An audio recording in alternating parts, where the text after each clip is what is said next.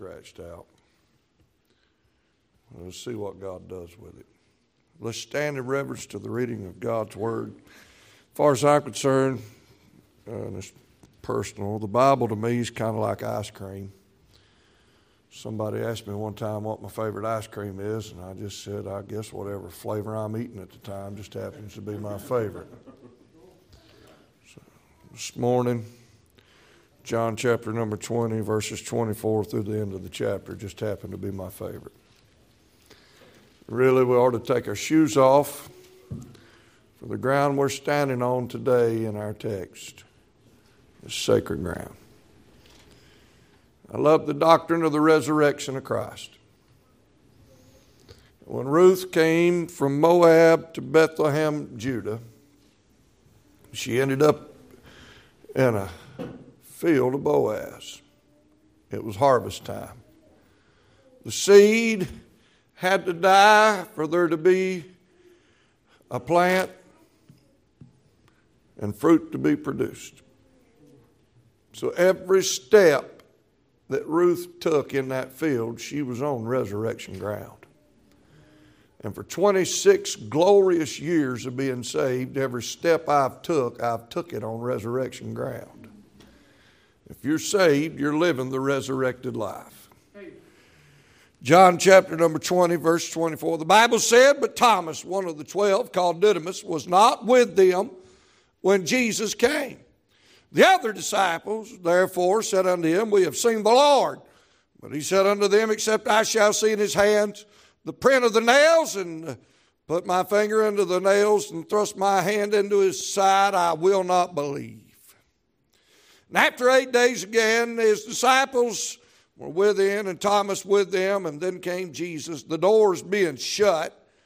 As far as I know, and as far as I'm concerned, the only way Jesus could have got in that room was to have walked through the wall. Only God could do that. There's you another text for impossibles, Brother Nathan. The doors being shut, and stood in the midst, and said, peace be unto you. Then saith he to Thomas, reach hither thy finger, and behold my hands. And reach hither thy hand, and thrust it into my side, and be not faithless, but believing. Thomas answered and said unto him, my Lord and my God. Jesus saith unto him, Thomas, because thou hast seen me, and hast believed, blessed are they that have not seen, and yet believe. Father, so by in your presence, I pray that you'd help me. These simple, feeble little thoughts I've got this morning, God, you'd burn them in our hearts. Help the pastor as he comes. And we'll give you glory, praise, and honor. In Jesus' name, amen. Thank you. You can be seated. I want to preach on this simple subject on carrying on after the crucifixion. Now, it shouldn't have been like that, but these disciples have had 3 of the most darkest, uncertain days of their life. If they'd have just been paying attention, they could have had 3 glorious days. But they were miserable. They had made their mind up, there's going fishing. Some of them made their mind up in our text that they wasn't going to believe even after he resurrected. Christ has been crucified. He has resurrected in our text. Now it's up to the disciples to carry on. And God, if I had a subtitle, I guess I would call it How to Carry On When Your Savior's Gone Home. And Jesus has left, and now with us we have the responsibility of taking care of God's business, is what I'm trying to say. And God has left us a lot of responsibilities on this earth, and we've got to carry on. We can't quit. 3 things and I'll be done. Number 1, we're going to carry on after the crucifixion. We're going to have a hope in the resurrection. These guys, they wasn't looking for a resurrection. They weren't paying attention. They didn't know what was going to become. Only that woman that broke the alabaster box got the message that in 3 days, if the temple be destroyed, I'll raise it again. I mean, if they'd have really paid attention, and I marvel a lot of times at the disciples how that they did not get the message till after the fact that he resurrected, when he dropped big hints bigger than a house right in front of them. All along the way, they still didn't pick up on it. But if they'd have just had their hope in the resurrection. And beloved, I'm glad, thank God, that 2,000 years later, we still believe in a resurrected Christ. That's what makes us different from the world. It makes us different from the Buddhists and the Mohammedans. Is a great God. We've got a Savior that died on a cross, and 3 days later, up from the grave, he arose. He is alive. And bless his holy name. Don't you? Often I preach to Baptists. I was in the graveyard at the Berea Baptist Church preaching this morning. And shortest sermon you'll hear me preach all year long. Amen. You should have been there. It was chilly. And I told them, I'm going to tell you all the same thing. It's amazing to me that we've got a God that died and resurrected 3 days later. And the same, by the way, the same power that got him up is the same power that got us up when we got saved. And it's amazing to me that we got so many Baptists. Amen. You look at them, they look like they've been drinking vinegar, baptized in oil. Amen. Born on the backside of the moon in crabapple season. Look like their mother-in-law just moved in eternally. Amen. And you wonder if there's any kind of life on the inside. Well, if there is, your face is not proving it this morning. Can I get an amen right there? Neighbor, I'm telling you, when God moves in, he makes a difference. I'll never get over that night 26 years ago.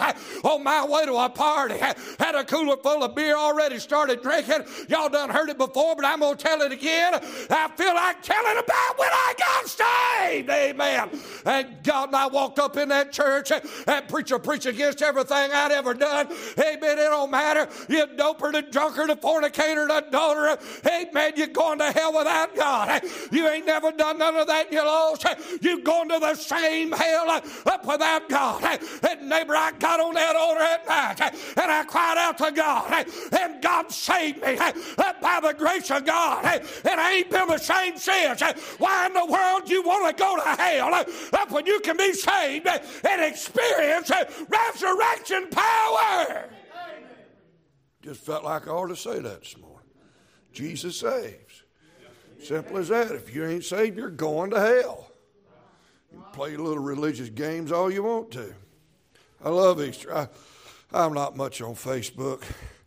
Every once in a while I look. And some of these, if it were for Facebook, some people, and I mean maybe even some in here, I don't know, you wouldn't have a life.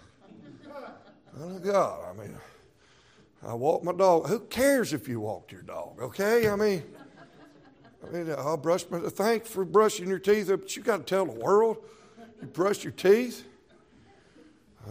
It's ridiculous. But I've seen some of the posts. Oh, be nice to the visitors on Easter. Be nice, because you can't never tell what'll happen. Well, that don't make no difference. If the only time you come to church is once a year, you're probably lost and you need to get saved. And somebody needs to look in your God-given eyeballs and tell you you're going to hell without God. And one split second in hell, you're going to wish to God you'd have turned loose of the dope and turned loose of the drugs and turned loose of the religion. And here I'm done got off track preaching to somebody that's going to hell, but that's fine. I don't have to stay on track. Somebody in this room today, if you don't repent, get right with God, you're going to burn in hell. That's a sad, sad fact of the truth of the matter. And the call of God is stirred up in me this morning to do the work of an evangelist. The call of God is stirred up in me to preach the gospel. God's working mighty in my heart this morning. That power that God reached down and saved me. Neighbor, he's wanting to get somebody else. He wanting to save somebody else. He wanting to wash somebody else. You walked in here lost. You walk out lost. You'll live your own life, do your own thing. Amen. And when we preach your funeral, if you go to hell and die before anybody else, we preach your funeral. Oh, that God would have a man stand up, tell the truth about you. Here lies somebody that didn't know God. Here lies somebody that died without God. Oh, beloved, you don't want to go to hell. You can be saved by the grace of God. You can be born again. You can be free from your sin. You can be washed in the blood of Jesus. You can be saved. I got to hurry. I got something on my heart. There's hope that Jesus is alive. Why? So you can be alive. He came to give us life and to give it more abundantly. An abundant life. Not just a saved life, but a spirit-filled life. A life filled with purpose. You get saved, you have a reason for living. You get born again, be an example to your children. Be an example to your nieces and your nephews. Be an example. Be that good godly aunt. Be that good godly mama. Be that good godly person in somebody's life. That's what you need to be. You need to be saved. God's dealing, God's speaking to somebody this morning. I wish you'd listen.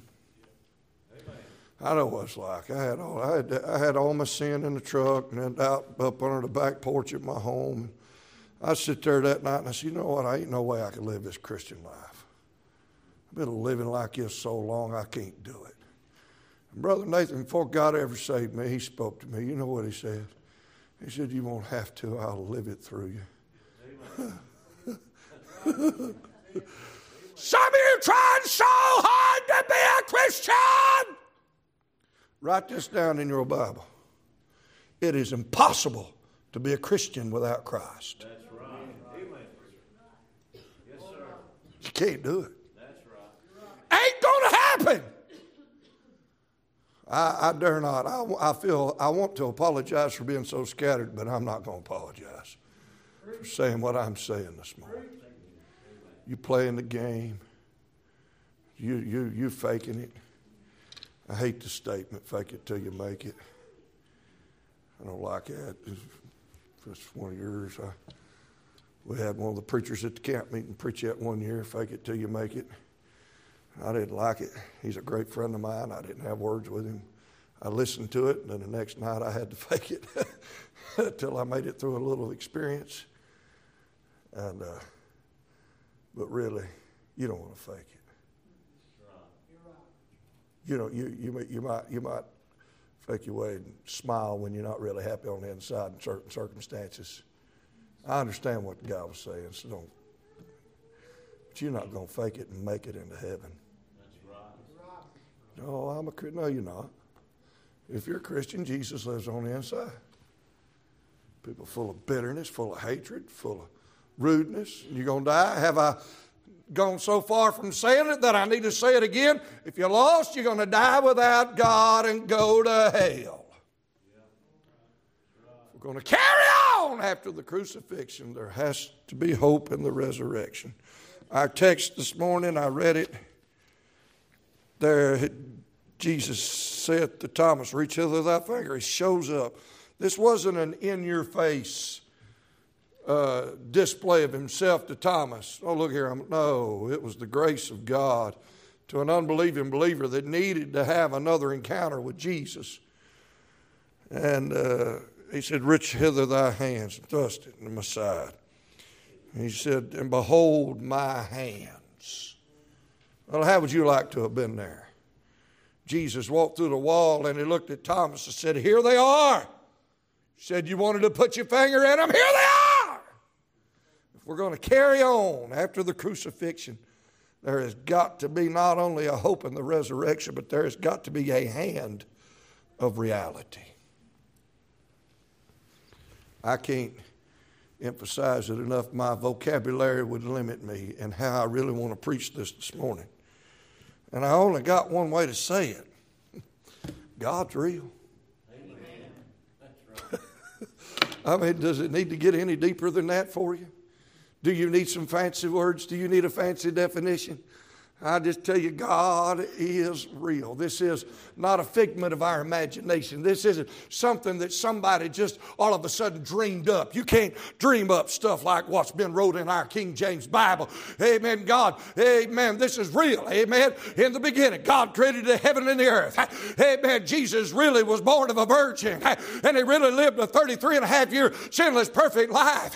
And he really did die on a cross. And he really did get up 3 days later. And he really is working in this place this morning. He's not dead. He's alive. He's real. He's real. God is real. Hollywood hates God. If you're right with God, you'll probably spend more time turning things off than you would turning them on. Amen. Hollywood don't love God. Hollywood don't love the Bible. This world hates God, but He's real. If God's not real, then I will quote our dear friend, Brother Adcock, when he said, if God ain't real, who's that in my spirit cutting cartwheels right now? It's a hand of reality. God's real. God's blessings are real. God's providence is real. God's purpose is real. God's cause is real. God's Christ is real. God's Christians are real. God's heaven is real. God's hell is real. Everything about God is real. There won't find no fool's gold when it comes to God. He's 100% gold. He's 100% God. Amen. You'll find no fault in Him. He's holy. He's perfect. He's righteous. He's God. He's good. Besides Him, there's none else. I like what the little Shulamite girl said over in the Song of Solomon. Yea, He is altogether lovely. Amen. He's everything you'll ever need. I mean, you've been trying to find peace in drugs and trying to find peace in religion. There'll be none to be found. But you get around a real God and let a real God do a real work in your heart. Neighbor, we're going to carry on. We're going to have a hand of reality. Amen. Most people don't live like God's real. Most people live like He's dead. Kind of like that church I was preaching in that time. One of the deacons had a heart attack while I was preaching. They called 911. Brought the finest ambulance you ever seen. Brought the finest stretcher you ever seen. I mean, Sister Jacqueline, they had the jumper cables. That's going to jump start his heart. I mean, pop him up off a table 6 inches. I mean, they're going to lay it to him. And do you know that they shocked 5 deacons before they found the one that actually had a heart attack? That's how dead that church was. Amen. That didn't really happen. I heard that. I heard Brother Mace Jackson say that 25 years ago, and I just couldn't get away from it, okay? I'm not going to steal your message, but I'll steal your story and your illustrations, all right?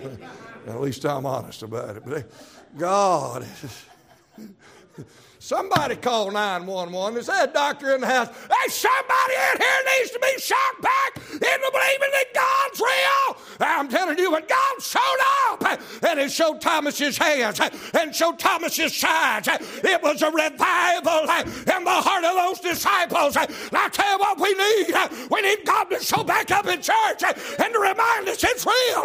It's right. It ain't a sin to worship God. It ain't a sin to shout. It ain't a sin to praise Him. And they'll look at some people by their attitude and the look on their face. You think it's a sin, but it's not.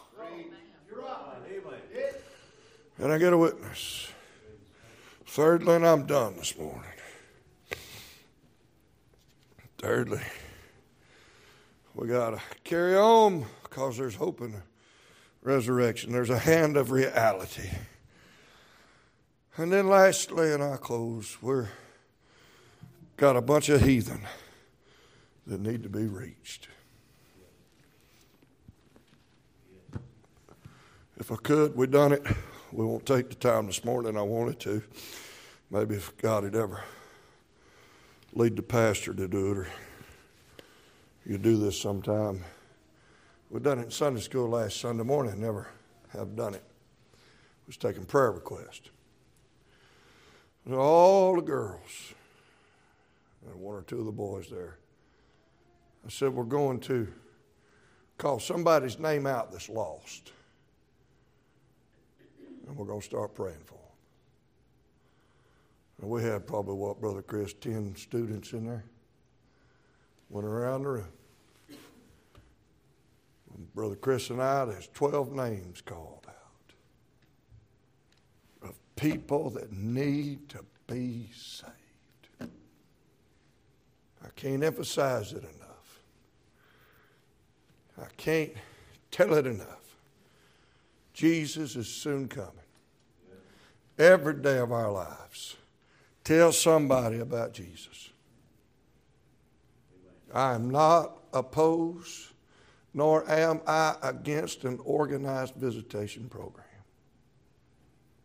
But may I just be bold this morning and say it? If we'd all get filled with the Holy Ghost, if we'd all get a burden for sinners, we wouldn't have to have 4 o'clock Saturday afternoon knocking on doors. We'd be going after them every day of our lives, and we'd be bringing them in. You know somebody. I know somebody. You know somebody that's lost and going to hell. Bring them Wednesday night. Well, it's Wednesday night prayer meeting. Pastor might preach on. It don't matter. It don't matter. What if the pastor decides he's going to preach on modesty or separation? Or bring them. He'll mind the Holy Ghost and preach. And I promise you, somewhere in the message, God will allow him to do like he did this morning. Get up and give some verses on the gospel of Jesus Christ, even if he ain't necessarily preaching to them. They'll hear the message. Get them. I got Brother Britt Gordon. How long you been saved now, Brother Britt? Don't let this go to your head, okay? It might not mean much, but you and your family, y'all are a precious blessing to us. Blessing to the church, is you not? Brother Philip, how long you been saved? 42 years. Brother Pastor been a blessing to me and my family. How about y'all? Bishop, how long you been saved? Since you was 12. Nathan, how long you been saved? That's great. I got 26. Dustin, how long you been saved? Well, Dustin and them coming to the church been a blessing, haven't they? Amen. You know what we need? We need another Britt Gordon to walk through the doors of that church. Get on this altar and get saved. We need another Philip Kirkendall to get born again. We need another Jeff Cannon, another Sister Stephanie, another Stacy. We need more of us to get saved. Wouldn't it be a blessing to see another fella kind of lined up like old Dustin there and just walk in, get born again, get saved? Isn't it wonderful? Isn't it glorious? We're looking at this thing so wrong. I'm only saying right half the time. Why we ain't seeing people saved like we ought to? You want another notch on your Bible? You want somebody patting you on the back for leading somebody to God? Or would you like to see somebody come in and get saved and get filled with the Holy Ghost? I know I ain't been much. I ain't turned the world upside down like I wanted to when I started out, but I'd like to see another John Morgan walk through the doors and get saved. I'd like to see another Michael Barma walk through the doors. I'd like to see another Brittany on a New Year's Watch night service. And I know that preacher pretty well. One of them that preached that night, and I know he dropped a plow and preached against everything. And old-time Holy Ghost preaching didn't bother her that night. I'm talking preaching against sin, and God got a hold of her, and she got saved. I'd love to see another Brittany Barnwell walk through the back doors of this church. There's old brother Gary Corn and Sister Diane. Dear God, well, wouldn't you like to see another set of them walk up in here and get Holy Ghost born again?